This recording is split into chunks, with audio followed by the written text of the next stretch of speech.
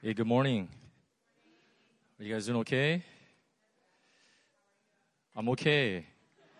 Thank you for asking. I actually flew in yesterday, but I was actually in LA. So I came in Saturday morning and flew out Saturday afternoon. And so I'm going back tomorrow. And then on Wednesday, I'm flying back out to Bali. I'm doing a wedding there, suffering for the Lord. And then on Monday, fly to Beijing, and then Tuesday, fly to New York, and I'll be back. And so it's a busy time right now, but I just say that because I felt it was very, very important to be here on this Sunday. And I know the first week, Pastor Benjamin spoke, and then Dr. Steve. And so I felt like, oh, okay, I better do this. And I got permission from the big boss, which was my wife. And so she said, okay, you can please do this. And so I'm here. Then there's a big boss, obviously, God. Make that straight, okay? I don't idolize anything. But I wanted to just share a word I feel like God spoke to me about, and I hope it's a blessing to you. I'm not going to attempt to bring clarity to all that you've been going through. I'm not that good of a speaker to be able to do that through one message. And so as I was praying these last 3 weeks or so, I just really felt like I needed to share a word for the community. And hopefully afterwards, I would like to lead us in a time of prayer. And so you can stick around. I know the next service is 2:30, right? And so that's a lot of time to pray. I don't expect you to be here the whole time, right? If you want to, that's okay. I'm probably going to go have lunch. But you guys can continue on, and we'll spend that time together. And so let's turn our Bibles to Hebrews chapter 11. But let me just start off by saying it's very interesting. I never noticed this before, but I looked on your what is the banner here? It's the year of restoration. And after you have suffered a little while, the God of all grace, who has called you to his eternal glory in Christ, will himself restore, confirm, strengthen, and establish you. Man, what a prophetic passage. And I know that in New Philly community, actually the word restoration also is the word discipline.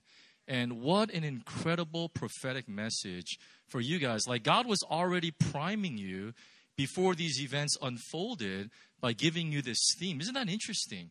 It wasn't a surprise. It may have been a surprise to many of us, myself included. I'll be honest. Once you get to know me, I can only be honest.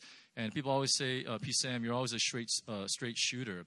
When I was first asked to be part of this assessment, to be perfectly honest, I thought I was going to rebuke some elders. I'm just perfectly honest. I thought I'm going to take some elders, put them aside, and say, hey, man, you got to get your act together, support your pastor, and so on and so forth. And then during the course of the assessment, I realized actually something else needs to take place. And it's amazing how this works out. It's the year of restoration. I think it's a year of restoration for Pastor Christian and Aaron, and it's a year of restoration for New Philly as well. Amen? Does that sound like, I was just in worship, I was watching this screen, I was like, what in the world? God had already spoken this over your community. And now we just have to live this thing out under his grace. Amen? All right. Hebrews 11. I want to talk about faith today. Faith. So Hebrews 11, verse 1. Many of us should be very familiar with this passage. I'm going to read it in the New American Standard, and then I'm going to read it in probably my favorite translation, which is the Message. This is Eugene Peterson's translation. So Hebrews chapter 11, verse 1. Now faith is the assurance of things hoped for, the conviction of things not seen. So now faith is the assurance of things hoped for, the conviction of things not seen. The Message says this. He says the fundamental fact of existence is that this trust in God, this faith, is the firm foundation under everything that makes life worth living. Isn't that great? The fundamental fact of existence is that this trust in God, this faith, is the firm foundation under everything that makes life worth living. Let's pray. Father, we thank you, God. Lord, we thank you for this house. Lord, we thank you for what you're doing, God, here in all the communities throughout New Philly, God, in their ecosystem. Lord, we just pray a blessing today, God, as the word of God is preached, Lord.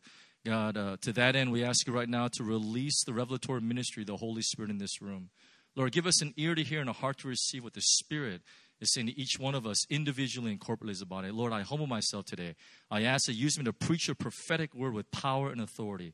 Help me, Lord, not just to convey your words, God, but to convey your heart. God, we thank you, Lord. We love you in this house, Lord. And in Jesus' name, all God's people said, amen. Amen. Faith. Faith is this most amazing thing that every single one of us that are called ourselves Christians, we have. It's what sets us apart from everybody else in essence when we talk about our religion or our faith or our belief in this way. But faith actually has two different sides to it. You can think of faith as two parts of a coin, the heads and tails part. The first part is what we call intellectual conviction. Like you have to believe, you have to have an intellectual conviction that Jesus Christ was raised from the dead. There's an intellectual conviction that Jesus Christ died for you. There's an intellectual conviction. And so you go through the history, you read the scriptures, you read other books, whatever leads you to this conviction in your mind that this is the truth, that the Bible that we have is the Word of God. It's intellectual conviction. And so most of us are pretty good with that. But the other side of the coin, which many of us have very difficulty following through and doing, is what we call the volitional surrender of our will.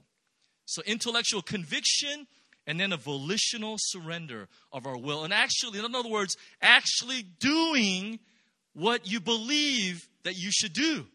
It's actually living out the very thing that you believe in. It's been so long. 2 months ago, we took our whole staff to Israel. And it's our 15th anniversary as a church. And so our board thought we'd bless the staff. And so we went to Israel. I usually go every 2 years. I basically do Bible studies in these biblical sites. I love doing this. And so I learned a lot about Israel. I learned a lot about Judaism and a lot about the rabbis and the rabbinical teachings. And it brings the Word of God even deeper. 1 year I was at the Wailing Wall. And I was at the wall, and I noticed that, and by the way, this is what the Jews believe is the place where the glory dwells. It's actually not actually the real wall, but it's the closest they can get to it. And so they come there, and they pray there every day. I mean, it's crazy. And so one day I was walking in, and you know, what I typically do is I'll go and pray at the wall, and obviously I'm praying a little different prayer than the Jews are. But as I walk in, I noticed this booth, and this rabbi is passing out basically these phylacteries. Basically in Hebrew it's called the tefillin. And so they would pass these things out, and it was basically these kind of headlamps, two of them, and then they would get a leather band, and they would wrap it over their head and over their left arm and all the way down their hand. And I thought, man, that's just cool. You know what I mean? Like we just pray. We just come to church and we pray. But these guys get leather bands and they wrap it around themselves and all the way down. And then they go to the wall and they just start praying, holding this in their hands. And I thought, man, what a beautiful sight. It's always beautiful when people pray. And so I went to the booth and I said, hey, man, what is that? That's so cool. And the guy began to tell me it's out of Deuteronomy chapter 6. And that's when Moses was commanded that they should take the frontal of their head and then go down their arm. But the significance of that was it was the pleasure, the joy to honor God by obeying the commandments. In other words, it was, think of how they thought in this way. Think about it was your head, that means your mind, intellectual conviction. But see, it can't just stay in your mind. It's got to go all the way down, and it's your left arm, which is closest to your heart, and it goes all the way down your arm, which meant that what you think has to be connected with what you do. That's so important for us. You can't just believe something and not do it. What do they call that? They call that a hypocrite. That's why churches are so looked down upon, because we believe something, but we never do it and live it out. And so the Jews every day, these are 13 years or above men, would have to go to this place, and in the morning prayers, they put on the phylacteries above their head, which meant their mind was given to God. And inside the phylactery, what usually were verses, primarily the Shema. And Deuteronomy says, "Hear, O Israel, the Lord is our one," and so on and so forth. And so it would go all the way down. It would go connected to our heart, which is the seatbed of our emotions, and then falling down to our arms, which meant that it's action. That's what real, true faith is. Faith is not just believing and understanding with our minds. Faith is understanding it, having the our hearts, it's there as well, and then we act it out. That's real faith. And that's the kind of faith that the writer of Hebrews is talking about in this place. And faith, when you have it, when you've seen other people, it is amazing. It causes the disciples to sing while they're in prison and beat up. It causes all men through the scriptures to exalt and worship God in the midst of tribulation. It caused people to endure ill treatment. And I know there's a lot of young people here, a lot of millennials here. Man, you guys would just want comfort. Well, actually, us old guys too. We all want comfort. I can't just speak out to the millennials in this way. But faith causes us to choose to endure ill treatment. Faith, no matter what the circumstances, no matter how puzzling or confusing it may be, what faith does to the life of a believer, it helps us to accept all things as a part of God's will. Faith is amazing. Faith, intellectual conviction, but also the volitional surrender of our will, the action that flows through it. Let me show you a passage. Turn to John chapter 6. Let me describe how Jesus actually is describing this idea. In John chapter 6, John in chapter 6, he does a lot of really cool miracles. He feeds a bunch of people, thousands of people, with just a few pieces of bread and fish. And so they have this discourse that comes, and these followers come to the Lord, and they ask him this question. And probably many of us have asked this question of the Lord as well. So he's talking about don't work for the leaven of Herod. And so Jesus starts his teaching. So let's just pick it up at verse 28. This is John 6, 28 and 29. And they therefore said to him, "What shall we do that we may work the works of God?" And Jesus answered them, "This is the work of God, that you believe in him whom he has sent." Check out what Jesus is saying. So he's telling them, work for God. Don't work for food that perishes. Work for God that's imperishable.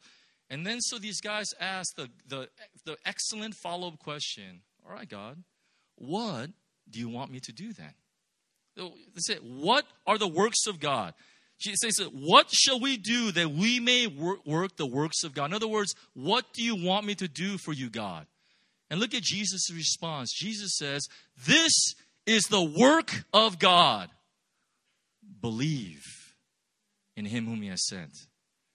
And now I remember the first time I read it, it's like, Jesus, you never really answered that question.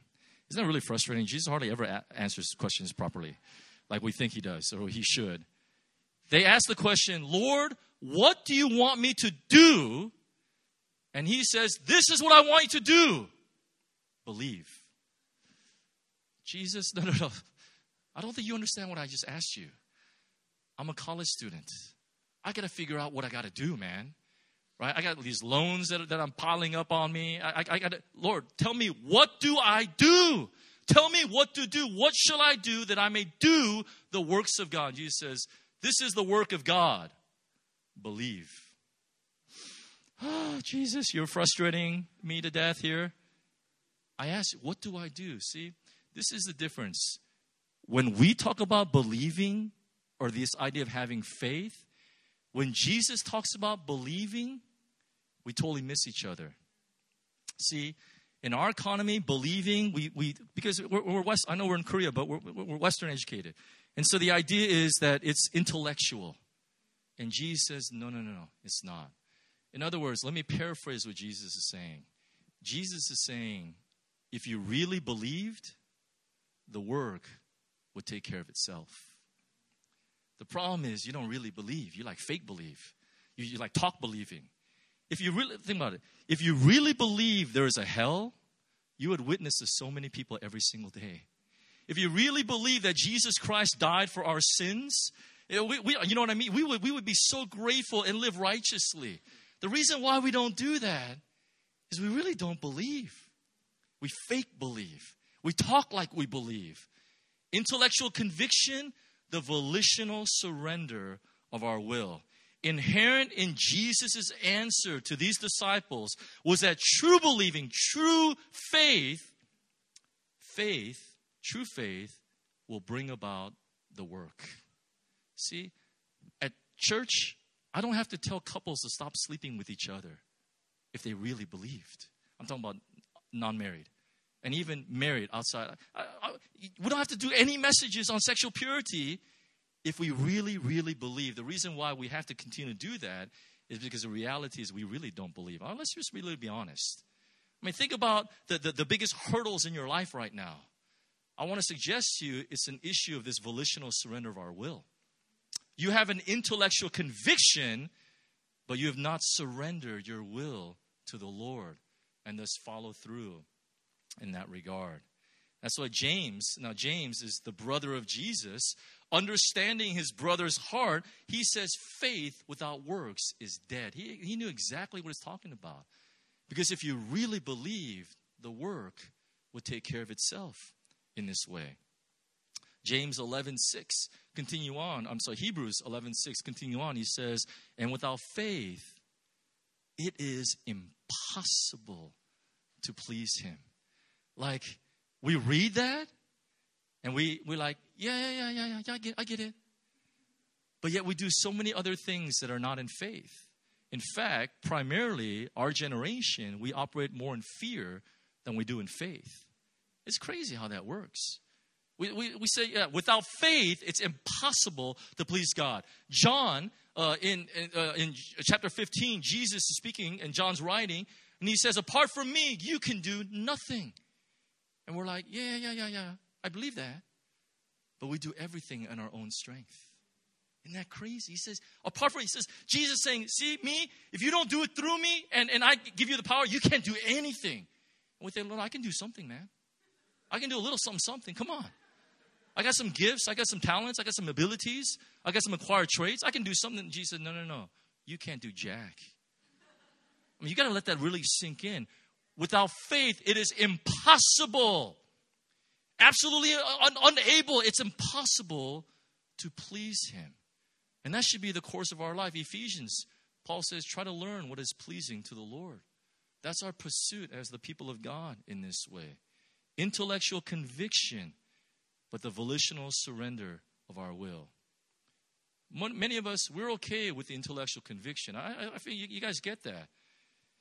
But the surrender of our will is a totally different story. I'm from the Los Angeles area. I'm actually from Orange County, and I grew up in Irvine. But I remember as I was going to church, I got saved in college, and so I was kind of late as a Christian. And as I went into ministry, Pastor, first I worked at a bank. I was an accountant, and then I moved into ministries. First youth ministry, and then college ministry, and then young adult ministry. It's kind of the trajectory of what we do. And so I remember one of the most frustrating things was, and I'm sorry if this kind of hits home to many of you, but one of the most frustrating things was just watching single women at the church. I mean, like women of God, strong, powerful, and just watching over the course of their years as they remain single to see their standards going down and down and down. The women, first off, they're like, oh man, my husband, he's going to be a man of God. I mean, my husband's going to be a prayer warrior. My husband's going to be the bomb. I mean, he's going to, it's all these different things. And then a few years passes. My husband, he's going to go to church. I just want him to go to church. That's all we need. He just needs to go to church on Sunday. And then a few years passes. My husband, he just needs to breathe. He just needs a heartbeat. I don't care what it is. He just as long as he's alive and 2 arms and 2 legs, and that's good enough for me. Now, we laugh, but we've seen that happen, haven't we? Intellectual conviction. Yeah, they know this. They understand this. The scriptures are very clear. Do not be unequally yoked. And yet they believe that God will provide for them, but then they start on these other paths out of the fear of being alone, out of the pressure of parents and the watching their friends get married and have babies and all. Listen, I know. I got married late as well. I understand that. And we've seen that in our church. Our church is a bit older than you guys are, a little bit older. And then we've seen this happen, this trajectory. But it's amazing what God does when people are faithful. I mean, there's a couple of 50-year-old ladies in our church that met amazing men of God. I was so blessed to be able to do their wedding ceremonies. And they waited, and they're so happy, so fulfilled. I have a whole list of other people that went off and did their own thing, and they're so miserable. They come down a few later down the road and said, P. Sam, you're right, man. My marriage sucks right now. And I mean, we're even fighting about tithing and all kinds of stuff, and I should just listen to you. But that's what happens. Intellectual conviction, but no surrender of our will. I see this with our businessmen at our church, and maybe even here. They are intellectually convinced that God has given them this job. I mean, they're convinced that God has blessed them with abilities and the connections, and now they're working and earning a salary and have influence in all these things. But yet, somewhere down the road, in order to really make it, in order to really make money, man, I need to go to those room salons. I need to drink, and I need to party, and I need to entertain, and so on and so forth. Intellectual conviction, but no volitional surrender of our heart in this way. I mentioned to you, I grew up in L.A. I was there during the L.A. riots. Some of you guys probably weren't even born then. But there were these riots, race wars. The police, the LAPD, beat up this African-American man mercilessly. And court case happened, and they actually got off free, which was really indicative of the corruption in the justice system, particularly towards minorities. And all of a sudden, downtown L.A., they started rioting. And, I mean, it was just crazy. And the crazy thing is they attacked Korean businesses primarily in this place. And at that time, I was living in Laguna Niguel, so I was watching this on TV. I actually wanted to go and help some of my friends who had businesses there. But my parents wouldn't let me go. Probably a good idea that they didn't. And it's crazy. So many people, Koreans during that time, lost so much during the riots. If you remember, fires everywhere, they lost their businesses. And a lot of these guys were deacons and elders at their church. Now, you know, the sad thing was the United States government was giving payouts from basically not just their own insurance, but from the government to help people during these states of emergency. And they declared a state of emergency over this Los Angeles County area. And the crazy thing was these elders and these deacons, they hardly received anything, and so they couldn't rebuild their businesses. You know why? Because they were cheating on their taxes.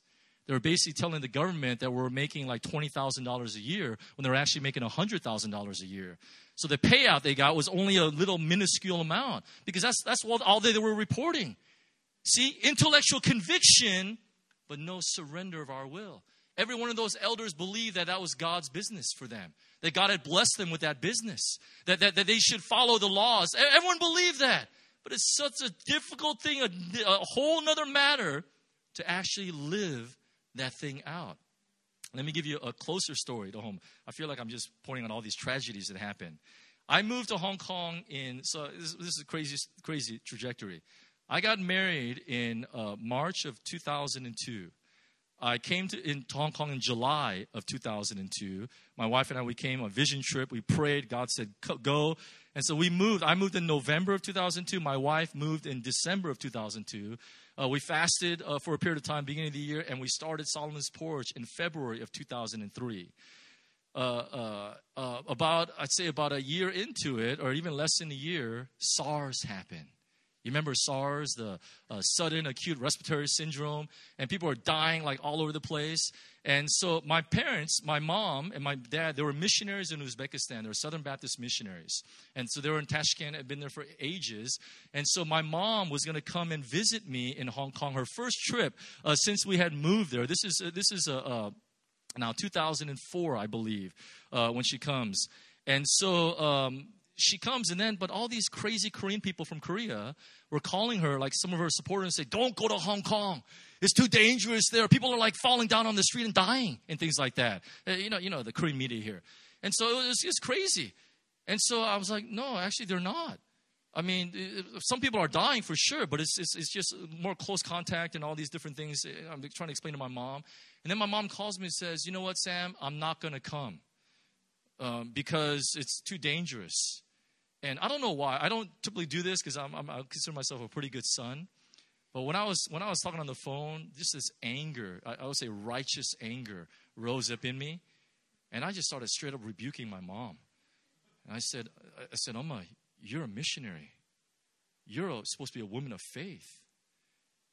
Cowing down to this thing, like who controls your life? SARS or God? I mean, think about it. To be honest, at my church, people were coming to church with the masks on and stuff. I just started straight up rebuking them. And so that thing ain't going to protect you. Well, I did the medical research. Actually, it doesn't protect you at all. Right? It's fake. It actually doesn't protect you at all, actually. You need like surgical, like super heavy duty, kind of with the battery powered, air thing. That's what you need. This piece of paper on your mouth is not going to help you at all. And I would challenge our church, hey man, are you going to step out in faith or are you going to operate in fear?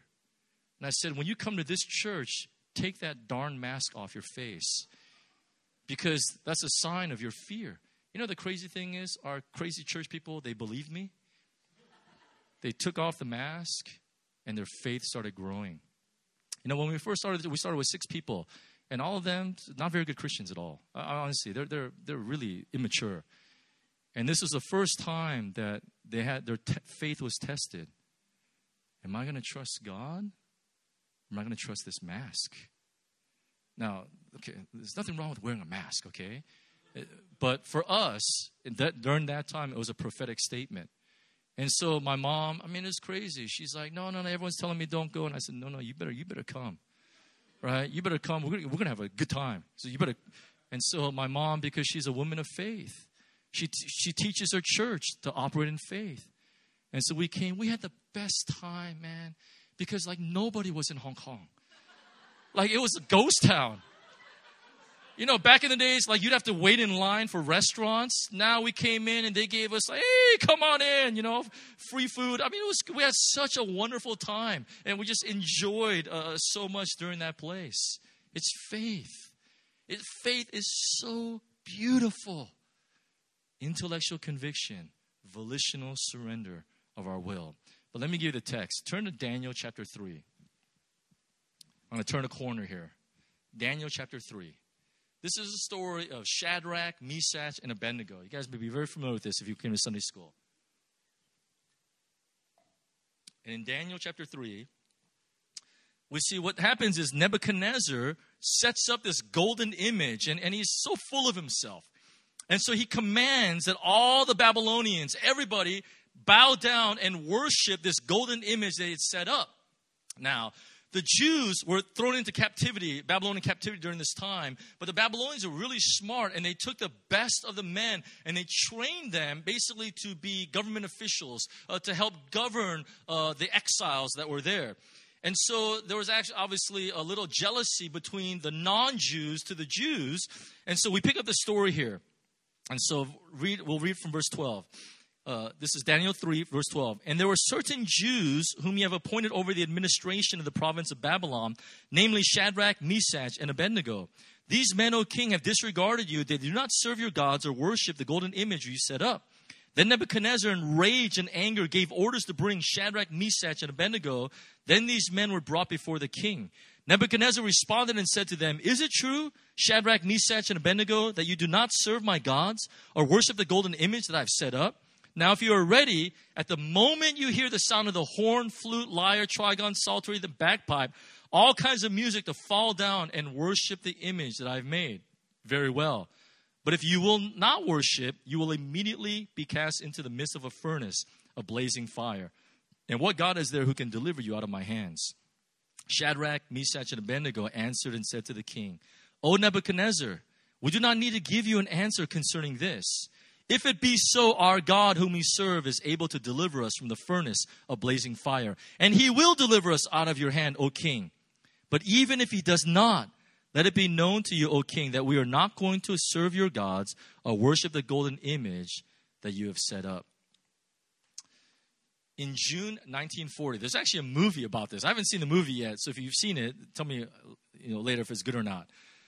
In June 1940, Hitler's armies are poised to destroy the cornered British army stranded at the beaches of Dunkirk. I think that's the name of the movie. As the British people anxiously await the fate, a 3-word message is translated from the besieged army. You know what that 3-word message says? Even if not. the British public instantly recognized this message. It was a reference to Shadrach, Meshach, and Abednego standing before Nebuchadnezzar's fire. Remember it says, he says, if it be so, our God, whom we serve, is able to deliver us from the furnace of blazing fire, and he will deliver us out of your hand, O king. Intellectual conviction. But even if he does not, let it be known to you, O king, that we're not going to serve your gods or worship the golden image that you have set up. This message, this even if not, goes across the English Channel. It galvanizes the British public. They get in boats, sailboats, rowboats, tugboats, and they cross the English Channel and rescue the besieged army. Winston Churchill says this was one of the turning points in the army against the Germans during World War II.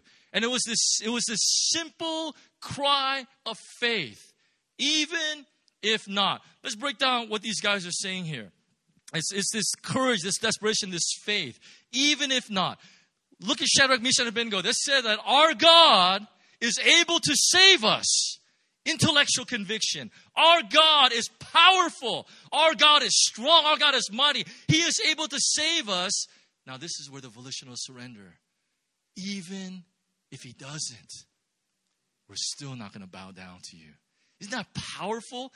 Intellectual conviction. Our God will save us, but the volitional surrender, even if he doesn't, we will still not bow down. Brothers and sisters, New Philadelphia Church is in a defining moment.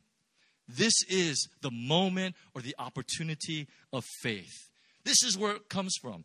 Let me tell you where this message came from. This is born out of my life. So I was a youth pastor, and then doing youth ministry. We had an incredible move of God in our ministry. Things were happening. Some of you guys know Pastor Brian Kim. Brian Kim was one of my students. He actually got saved in that youth group, and then now he's become this powerful, amazing pastor. And so Brian was with us during that time, and God was moving on us. And then the Lord led me to go actually back to my university. I went to a Christian university in Southern California.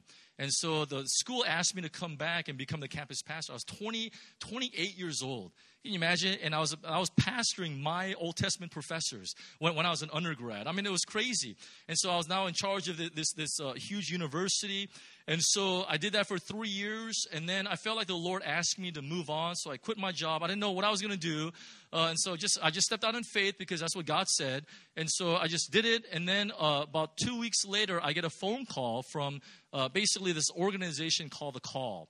And so they basically, so you guys know Lou Engle and these guys. Lou's a dear friend. And so they asked me if I would lead the follow-up team at The Call. So move out to D.C. For a couple months, train and get things ready. And then we gathered 400,000 people at the mall in Washington, D.C. for 12 hours of prayer and fasting. And then from there, we've gotten this huge motorhome, and we traveled all over the United States for 4 months. And every night, a different church, in a different house, just preaching the messages of The Call. So that happened. And then now I did this basically U.S. tour.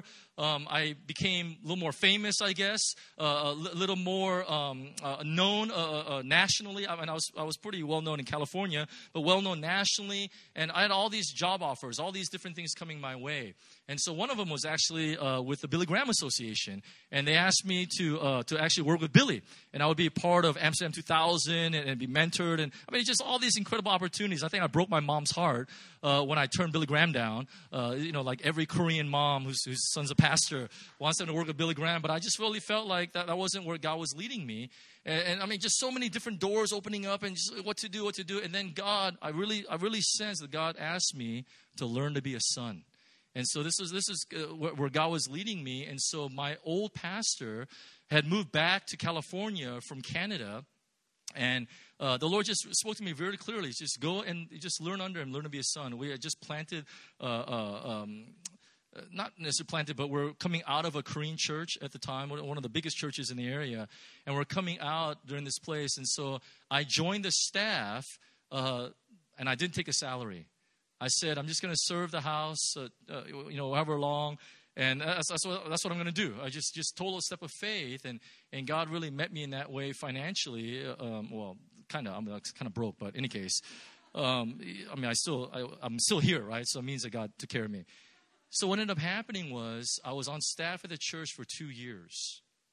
And for 2 years, you know what my main job was?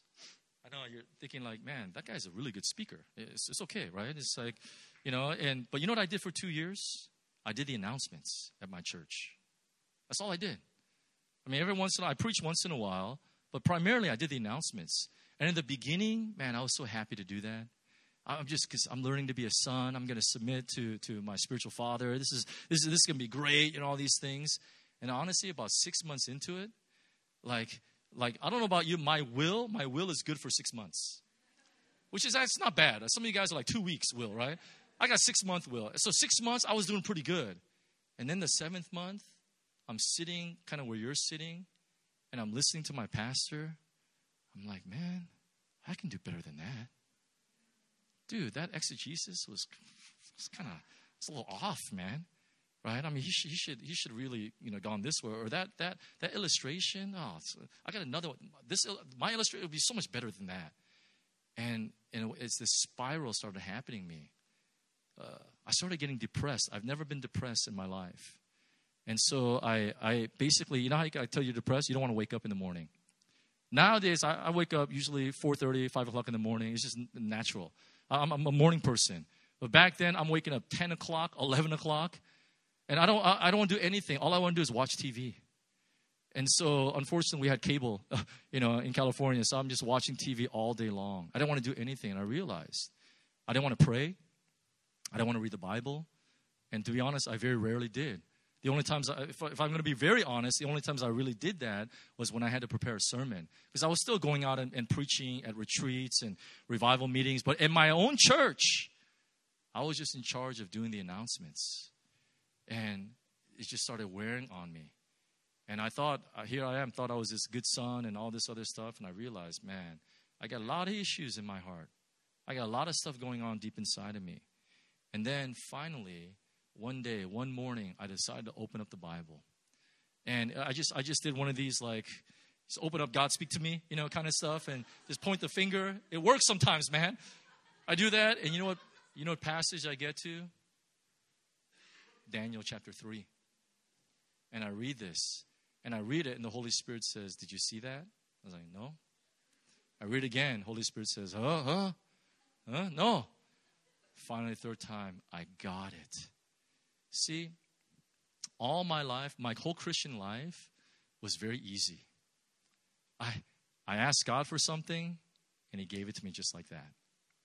I needed something, boom, just like that. I mean, all kinds of stuff. Here I am. I feel like God's asking me to go to seminary. And so I sit there and say, God, I don't get any money. I quit my high-paying job, to go into youth ministry. And so I don't have money for seminary. The next Sunday, one of the elders of my church walks up to me, passes me this envelope. I mean, it's like gangster, man. Right? Passes me this envelope full of money, puts it on my hand, and he didn't say anything. He just says, study hard, and he walks away. And I open up the envelope. It's like $3,000 there, basically my first quarter of tuition at Fuller Seminary. And it was like that. My whole seminary education was paid off. And just things like that can happen. I asked God, bam, He did it for me. And so Christian life was so easy. But I'd always ask God for faith. God, give me faith. Give me incredible faith. And I realized that I was in a moment at that moment. See, worshiping God when everything is going well is called praise. You guys get that? In fact, if you don't worship God when things are going well, you're ungrateful. So when everything is going well and you worship God, that is natural for us to do that. That is normal. We should be worshiping God when things are going well. That's called worship. That's called praise. You know what it's called when we worship God and it's not going well? It's called faith. It's faith. It is the moment of faith. I was reading and I just got up and I said, this is it. This is my moment. I'd asked God my whole life, Lord, I want to have faith. But there was no opportunity for faith because everything was going so well. I mean, I've never applied for a job. Isn't that crazy? I mean, secular, yes. But in the church, I've never applied for a job. Whenever I needed something, I had like 3 or 4 people come and ask me and I had to decide what to do. I mean, it's crazy. Even job interviews for church, I don't even know what it looks like. I just showed up and they just give me a job. I mean, I'm serious, it becomes so easy. And that was the first time in my life that it wasn't easy. That God removed his voice from me. Or better still, my sinfulness led me to not be able to hear. I think God was always speaking to me. First time ever. And it was this even if not moment. God, Lord, you're able to save me. But even if you don't, yet God, I will still trust in you. Job said it this way. Job in 13:5, he says, even if you kill me, yet I will still trust in you. That's faith. Look, your mom is sick. Lord, I believe you can heal my mom. But even if you don't, God, I will still trust in you. God, I believe that you have a husband, a wife out there for me. I believe I'm supposed to be married, God. But even if I'm not, God, I still trust in you. It's faith. Lord, I don't have a job. I have nowhere to make an income. Lord, I believe you're the provider. I believe I have an intellectual conviction. But God, even if you don't provide, yet I will still trust in you. That's faith. That's a defining moment. Brothers and sisters, New Philadelphia Church, you are in an even if not moment. Only in difficult, trying times does God give us an opportunity for faith. All through your existence as a church, you've just had opportunities for praise because things have been going well. God showed up. You didn't deserve it. God just showed up. It's amazing how, so that was just a time of praise. Now you're stepping into a season of faith. It's difficult. I don't understand what's going on. It's confusing. And he comes in this place and he says, and that's when we choose to worship God. When everything is going well, we worship God. Like I said, it's praise. But faith arises when we worship God and nothing is going well. My wife is from a church called Grace Church. She grew up there. And so Grace has churches all over the world. I mean, thousands of churches in Russia. But they have this one particular church in Dushanbe, Tajikistan. And this was my first year when I was on my staff. And we were still part of Grace Church at the time. And so there was these Muslims came into the church. It was the biggest church in Tajikistan. It was a Grace Church. Came into the church and set off some pipe bombs. And so they actually hid it in bread baskets. And they put one in the sanctuary next to a column. And they put two down actually under the basement where the foundation. And their hope was that the whole building would collapse and kill everybody. Because it's the most influential church in Tajikistan. And so, thank God that the two bombs in the basement didn't go off. They failed. But the one bomb went off inside the sanctuary. A whole wall was actually torn up. A bunch of people died. Many people were sick.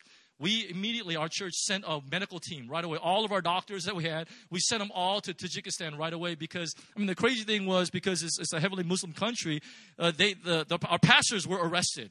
Not the Muslims, but the pastors were arrested. And then they went and they wouldn't treat them in the hospitals and all these kinds of things because they were Christians. So much persecution. So teams there. And my friends came back from the trip and it was so touching.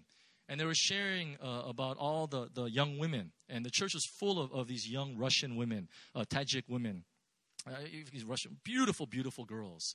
And because the wall where the glass had blown up, shards actually just shot all through the sanctuary. And so to the girls, because of their the glass going to their head, they all had to shave their heads so they could remove the glass. That was just like ricocheting all over the place. And so my friend says I'll never forget this experience, the most humbling time. And they're worshiping the Lord. And so think about this experience. The wall of the church is gone. A bomb had blown up in this place. And so they're all kneeling during service, and the worship guy gets up and he starts leading worship. And the young Russian girls who had to shave their heads, and they're wearing head coverings now, they're all kneeling before the Lord, arms raised, and they were singing this song in Russian. Basically, the words were, "I trust you no matter what." And my friends were watching this, and everyone was just weeping. They came back and told the story to us, and our whole church is just weeping. And even for me, even when I think about it, I still get a little emotional. And just the faith of these young women. To come back to the place where their friends died. To come back where half the church and their pastors are in custody and all these things, and they're singing, and just the faith for them to be on their knees and saying, it doesn't matter what the enemy can do to my body. My lips, as long as I have breath, I'm going to praise the Lord. And they're singing this beautiful Russian song of just how much they trust Jesus. That's faith. That's beautiful how that works. It's amazing what God does to the people when we step out in that place of faith. Esther, in her own way, said, if I perish, I perish. That's a statement of faith. This is when her uncle Mordecai proclaimed to her, this is why you're a queen, Esther, for such a time as this. And what's her response? All right, if I perish, I perish. That's faith. That's faith. See, I think you guys, you're in a Queen Esther experience right now. You're in a Queen Esther moment to trust God or not. My favorite, C.S. Lewis. This is a paraphrase, okay? And so C.S. Lewis says this is if you read the Screwtape Letters. C.S. Lewis says, hell is never more afraid than when a believer looks out to the universe and sees no sign of God and no sign of love, but yet says, I trust you anyway. Isn't that beautiful? Man, you gotta love smart English guys, man, right? Hell is never more afraid when a believer looks out to the universe, sees no sign of God and no sign of love, and says, God, I trust you anyway. Isn't that what Jesus did? Jesus hung on the cross. Darkness falls over the whole earth. He cries out, Psalm 22, my God, why have you forsaken me? At the end of 3 hours of hell and darkness, where the sins of the world engulf him at that moment, God the Father, God the Spirit, it's a mystery, abandoned God the Son on the cross. Darkness falls, and how does he conclude? He says, Father, Abba, into thy hands I commit my spirit. Jesus looked out to the universe. There was no love. There's no peace, no sign of God. And he says, but God, I trust you anyway. That was his moment of faith. See, what we call adversity, God calls it opportunity. Revelation 12:11. You know how the church defeats the devil? 12:11, John lays it out for us. He says, they, the church, overcame him, the devil, through the blood of the Lamb, the word of their testimony, and they despised their life even unto death. It's faith. It's faith. Let me close with this verse. In 2 Chronicles chapter 20, Jehoshaphat, and I believe that this is the prayer that you should be praying in this season for your church right now. This is one of my favorite prayers in the Bible. In 2 Chronicles 20:12, it's the Moabites, the Ammonites, and the Meunites surround the Israelites at this time. And so they're coming to make war with Jehoshaphat. And Jehoshaphat looks out, and this is his prayer. This is a powerful prayer. This is verse 12. He says, oh God, will you not judge them, the enemies? And he says, we are powerless before this great multitude who are coming against us, nor do we know what to do, but our eyes are on you. Isn't that powerful? They said, Lord, we don't know what to do. I'm the king, but I have no idea how to traverse this situation that we're in right now. I'm totally powerless. Our army, we're going to be killed by the Moabites, the Ammonites, and the Meunites. There's no way we can happen. They're coming against us. Lord, we don't know what to do. But our eyes are on you. It's confusing, I know. You lost your senior pastor. It's confusing. It's crazy. It's puzzling. You feel powerless in many ways. But see, flip the script. Just place our eyes on Jesus. See, history is full of men and women who looked at darkness and then said, I trust you anyway. I trust you anyway. It's one of my favorite songs. And John, why don't you come up? It's Horatio Spafford, if you know the story. Horatio Spafford was a friend of D.L. Moody's. And Horatio Spafford was a lawyer in Chicago, and with a lot of investments, land investments. And what ended up happening is the Great Chicago Fire basically wiped out most of his land holdings. It was a really sad situation. And so Moody says, you know what, I'm going to go to England for an evangelistic campaign to get your mind off the fire and your loss. Why don't you come join me during this time? And so Spafford was ready to go, had 4 daughters and a wife.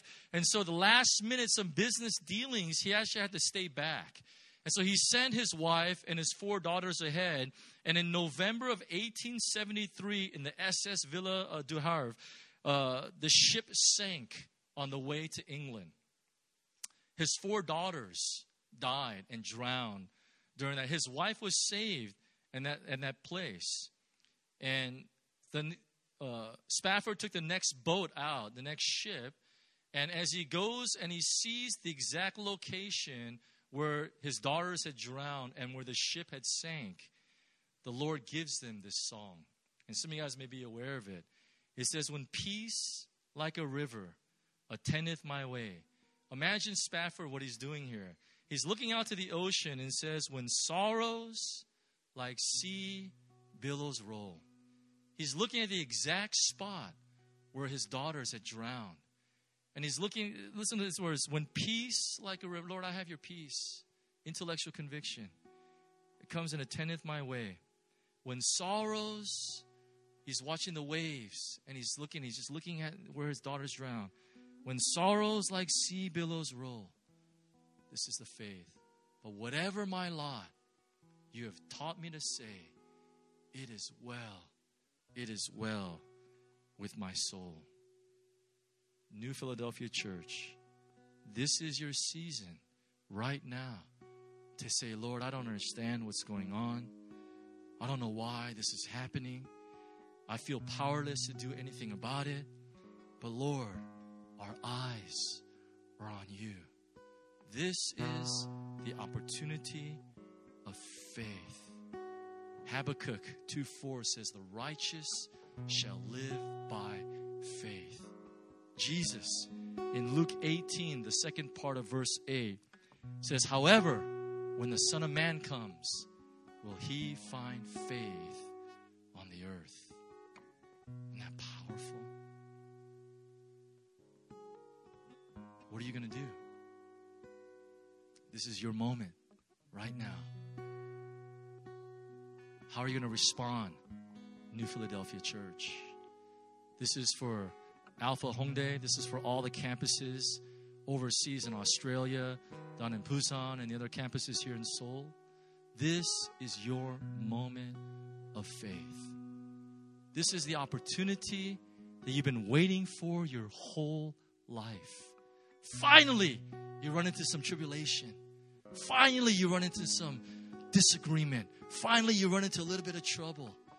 Now what the writer says, consider all joy, my brothers, when you encounter these various trials.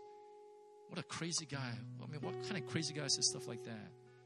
It's because he knows the opportunities that come our way.